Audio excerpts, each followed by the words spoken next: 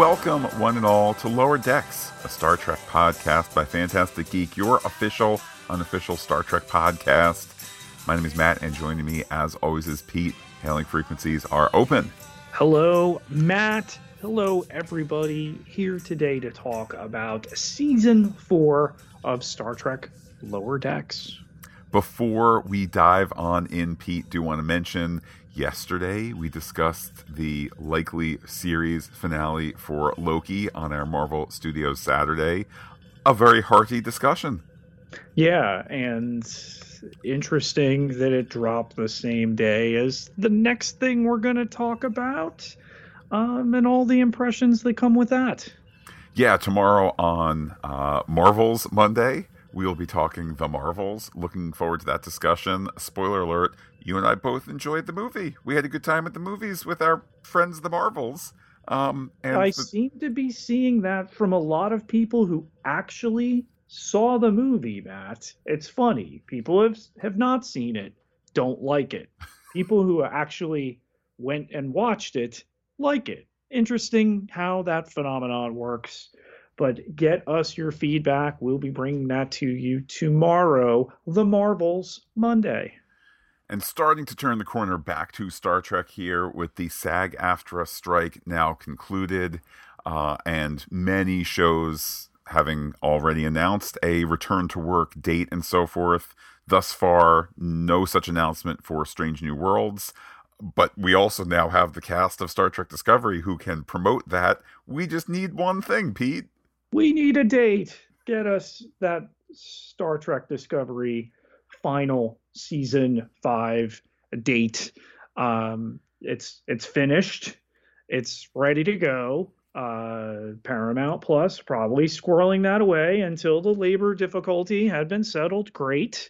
It's a really good time between now and Thanksgiving to make that announcement and to say, all right, come in January 2024. Here's your final season of the thing that relaunched Star Trek on the small screen. I do wonder if maybe Paramount is waiting for another space-based series, i.e. Skeleton Crew, Star Wars, and so forth. Are they waiting for Disney to announce a date first so they can piggyback, so they can avoid? I don't know what the thought process is there, but there is, of course, the very weird podcast potential for, nothing, and all of a sudden, we're doing Star Wars and Star Trek at the same time for 8 of the 9 weeks, similar to how there was Lower Decks and Loki for most of their combined run. I mean, hey, 10 years in, we've done it before. I'm sure we'll do it again. But squaring back up to Lower Decks here, Matt, some discussion via Mike McMahon on the direction that season 5 will take and some interesting takeaways. Obviously, there was the Tendi is leaving and, dimwits everywhere. Oh my God, they've written her off the show. Confirmed, not off the show. Particularly like the show itself, as we discussed last week, the episode itself, one of the characters might have been Rutherford. Somebody's like, I'm not that worried. She'll be back. Like, how much more direct does the show have to be to say, despite the fact that there's not going to be new episodes until next late summer, early fall, the voyage continues, the production continues, and she'll be back, no worries. Pete, what other tea leaves have you seen for season 5? Interestingly enough, there's going to be more Ma'a, our Klingon captain, who McMahon has taken to calling the Klingon Boimler. Well, I would welcome that. It's Star Trek. It's Star Trek Lower Decks. If you want to tell me characters can take twists and turns even from the great beyond and so forth, from zero to captain to nothing to zero to captain again, sure, bring it on. And also a promise of the return of the episodic element, less so of the serialized storytelling, which I think Matt and I are in agreement was a little oversold for this season. Yeah, I mean, just because we got in the begin, just because there was the mystery of the ships being destroyed slash being disappeared. I mean, I'm just looking over this saying, okay, the Tuvix episode, does that greatly impact the Nick Locarno story at the end of the season? No. Similarly for the Moopsy episode, delightful as it was, and yes, that has the attack of the Romulan vessel, but it's not like, oh, and then they used the Moopsy power to undo the thing or to open the thing, and so forth. So yeah, this was a fun season. I think frequently we were saying, not because of the serialized elements. I think that frequently we were saying, yeah, I'm not loving this season as much as other seasons. I'm liking this season, but we'll see.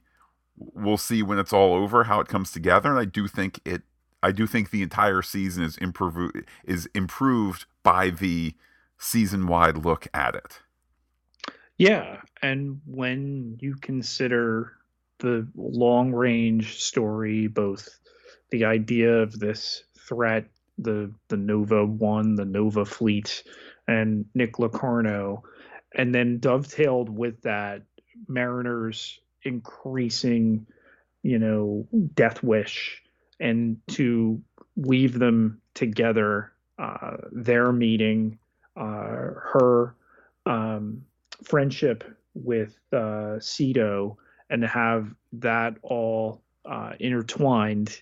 Okay, it was a big season for her. She's the lead character. But yeah, I think we're not quite to the seasons we've had in the past. I still kind of think of season two as the peak. But I think it was an improvement over season three.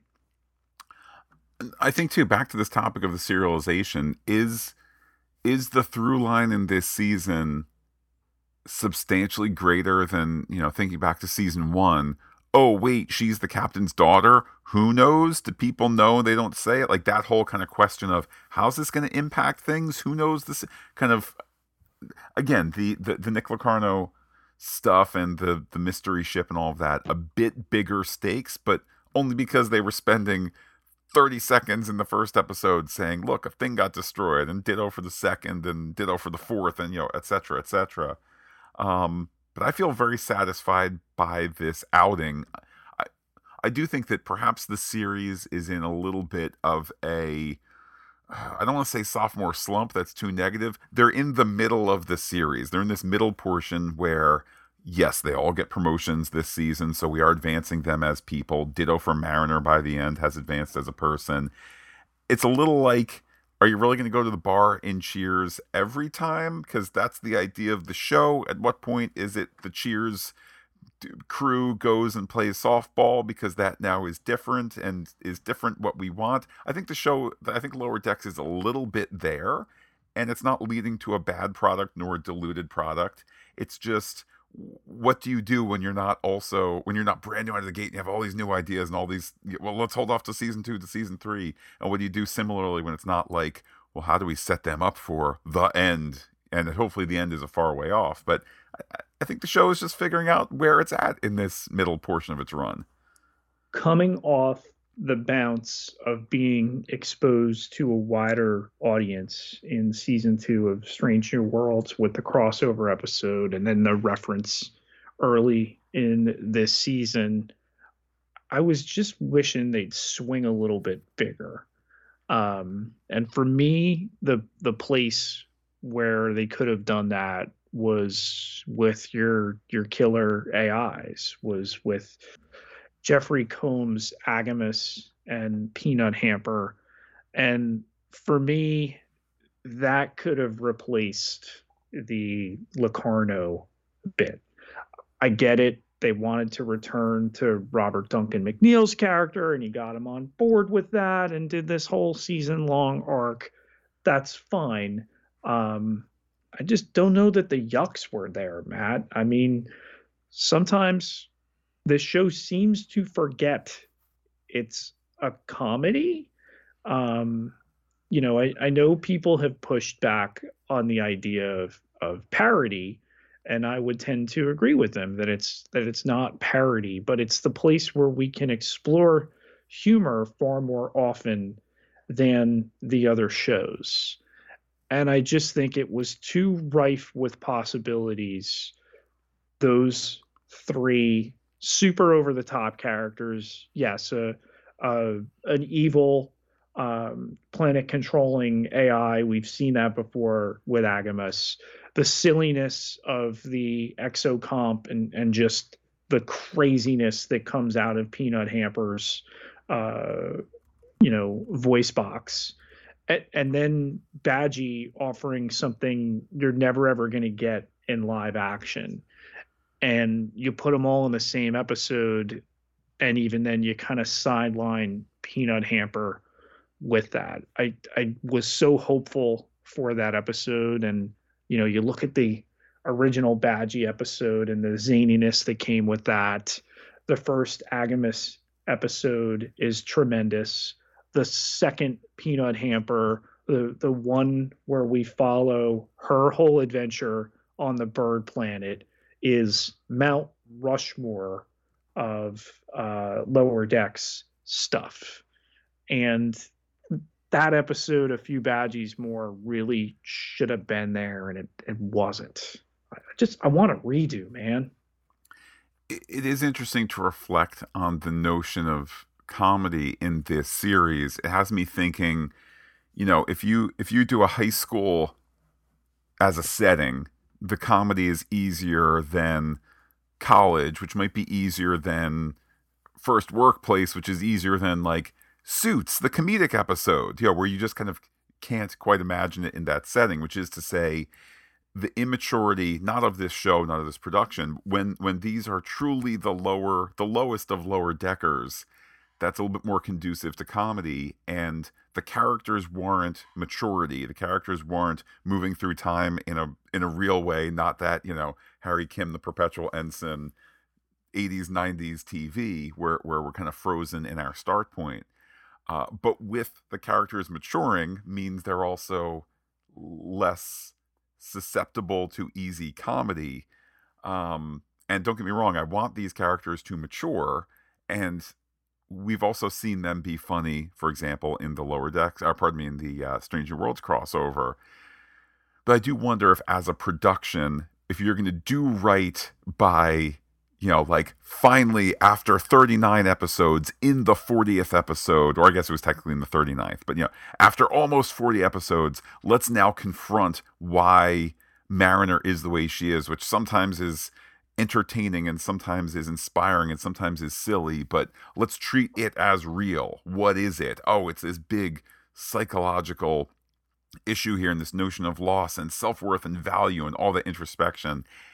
And it's a little difficult to go from her saying, "For my friend died, and that has made me value my life less." You then can't beam down to Planet Fart, right? You just can't do those two things.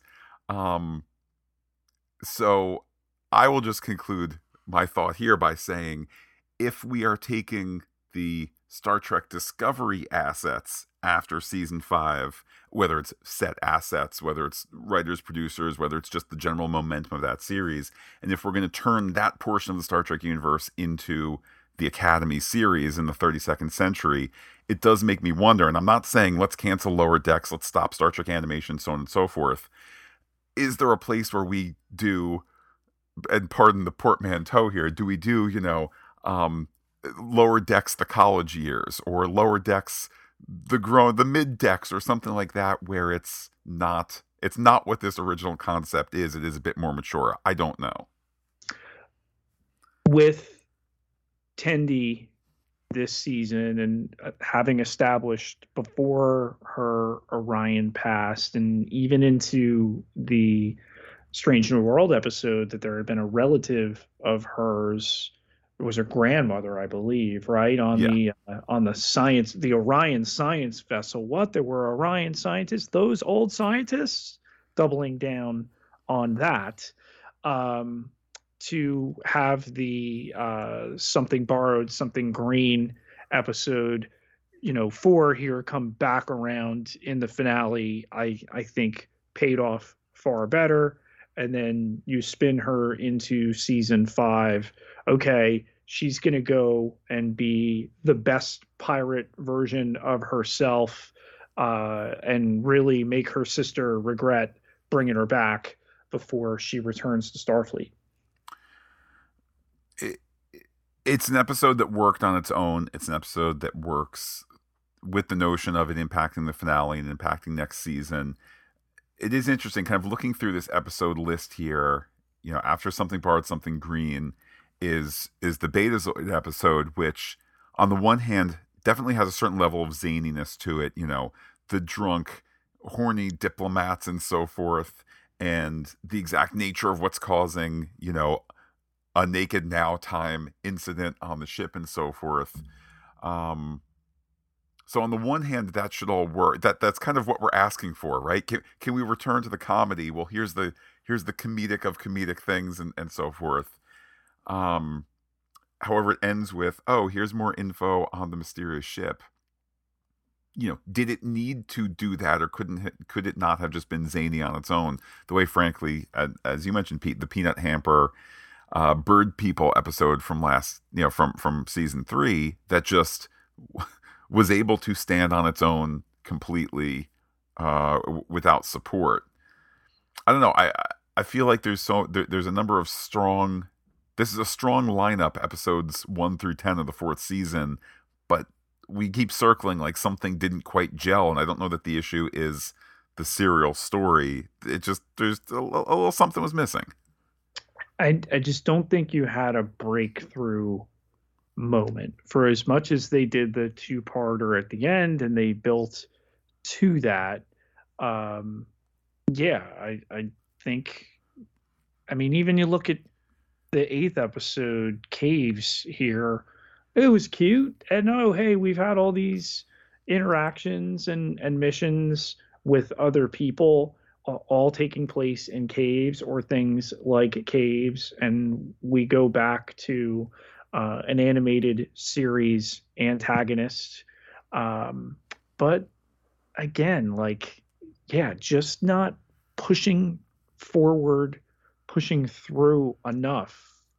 And I go back to that hope of, all right, they're fully accepted now. This little show that could, through 3 seasons, they're in live action now with Strange New Worlds and a far bigger audience. And I just don't know that they capitalized as well as they could have.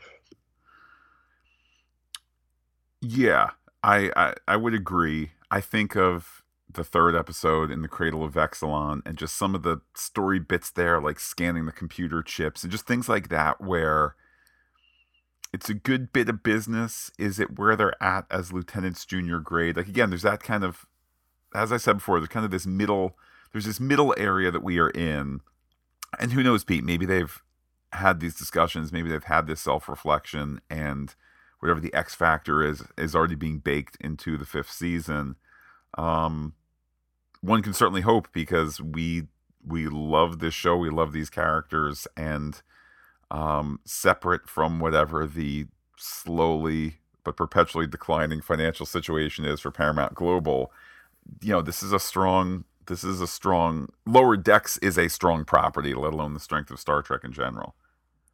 Well, don't just take our word for it, Matt. What did our listeners have to say about this 4th season? We ran a poll for the season. The lowest rung was One Skull. Trek is dead to me. That got 5%. I'm sure, Pete, that as we get down to the comments, people will have a salient explanation of that. It's not just people cruising on Twitter looking for hashtag Star Trek to downvote stuff. 2 crying emoji, tragic backstory got 0%. 3 Lucky Charms here, Orion Green, 20%. Then 4 stars, Starburst got 75%. So vote-wise, some strength there. First reply to the tweet from Acrostapolyptic Lincoln, that's at Tests LC139, with another caustic poem that spells out boldly going. He says, Boimler, Mariner, and the gang, our tried and true lower deckers, we sure do love these young scientists. Genesis device strapped in, Orion pirate royalty, intelligent comm badges, and Nova Fleet's Trinar shield. Give us season 5 now. That was delightfully stated there. Oh. Next, we hear from Pumpkin Spice Has No Pumpkin at KCLYLE1. Loved the Tendi background, Twain talk, and Mariner's growth. The return of Locarno was the icing on the cake. Great season. Next up, Diana Bodenberg. Really had fun watching this season. I think my two favorites were the Tuvix premiere and the I Have No Bones episode. I mean, when an episode gives your poll an option of Moopsie, what else could you ask for? It is true. I feel like Moopsie is the breakaway character of the season. I may very well be. I mean, maybe there's a Moopsie return in the offing, although, I mean, we saw Guji again, no dialogue. That's, an expectation because Jack McBrayer, he's a guest star. He's going to cost a couple bucks, but, hopeful that we'll get some more Guji in the future. Fael at Ready for Spooky Season, it's at Fael, says twaining, and I see you replied twin twains. I think we are all going to fondly remember the twaining that we got from this season. That was a lot of fun. It was cute. Do you return to it there in the finale? I don't know that I would have gone that way, but they did, and that's what it is. Maybe, and I don't know, maybe the show was trying to push a degree of serialization that the show just does not want. Like, I'm thinking of the success of Star Trek Strange New Worlds, where is there a through line? There's absolutely a through line, sometimes through all the episodes. But you can also just sit and say, hey, let me show you an episode of this thing. Hey, heads up, the one with the ears and the nurse, they're in a relationship. Other than that, here we go, self-contained, let's go. We've discussed how that seems to be where Star Trek wants to be. Maybe Lower Decks had 10% too much serialization, even though we were saying it wasn't like the fully serial season the way they said it was. I don't know. Sometimes things have a mind of their own, kind of like Moopsie. Next we hear from Brett Desmo Williams, is at BW Desmo. A really solid season. I didn't care for Mariner being so reckless and risking her friends while working through the loss of an Academy friend, but I liked the growth. And last tweet, Pete, comes from Eric Leonard. That's at Freebodar. Freebodar, indeed. What a great season it was. All good episodes tied together by a big bad villain. The tie into TNG's First Duty and Lower Decks was superb and makes quirky Mariner make more sense. So, Pete, ending on Freebodar. Indeed. Freebodar, a.k.a. Eric Leonard, ending on a positive note there. Well, Pete, though this feed is about to go into space hibernation shortly, what with no news of further Star Trek dates in the future, although Discovery coming, Lower Decks coming, we could not have taken this journey without those who support us on patreon.com/fantasticgeek. Absolutely. Everybody who contributes gets access to exclusive content, all sorts of levels to choose from. You place the value on the podcast. But if you can't contribute right now, you get yourself over to Apple Podcasts, leave us a rating or a review to any of our 34, soon to be 35, 36 podcast feeds. And Pete, let's keep the Star Trek conversation going, because if I've learned anything from our 10 years of podcasting, it's when we put like a stamp on something like, no one knows when the next Discovery date will be. Normally it's like the next day, or like tonight this evening during the football, they'll be like, and special news, here's Sonequa Martin Green telling us Discovery returns January 2nd or whatever. Yes, so especially now that we've solved the strikes. So any day, any minute now, fully expect we'll get those other things. But again, we'll be bringing you the marbles tomorrow. We got some other stuff in the offing past that. So, Pete, how can people be in touch with you to talk about Star Trek, to talk about the future things, the Star Wars, the Marvels, etc.? You can find me on Twitter, on Threads, on Blue Sky at Peter, Pieterjay, Ketelaar, Ketelaar, 12,600 followers. Can't be wrong. And while I'm personally on Twitter as Looking Back Lost, do be in touch with the podcast. Comment on fantasticgeek.com. Check us out on Twitter, Instagram, Gmail, and Threads, where we are Fantastic Geek as well. But wait, Pete, there's more. Facebook.com/FantasticGeek with a PH, all one word, like it today. Back tomorrow for the Marvels, back next weekend for Loki, back to discuss Star Trek when Star Trek news warrants. With that, Pete, I will say adios to all listeners and give you the final Season 4 word. Oopsie.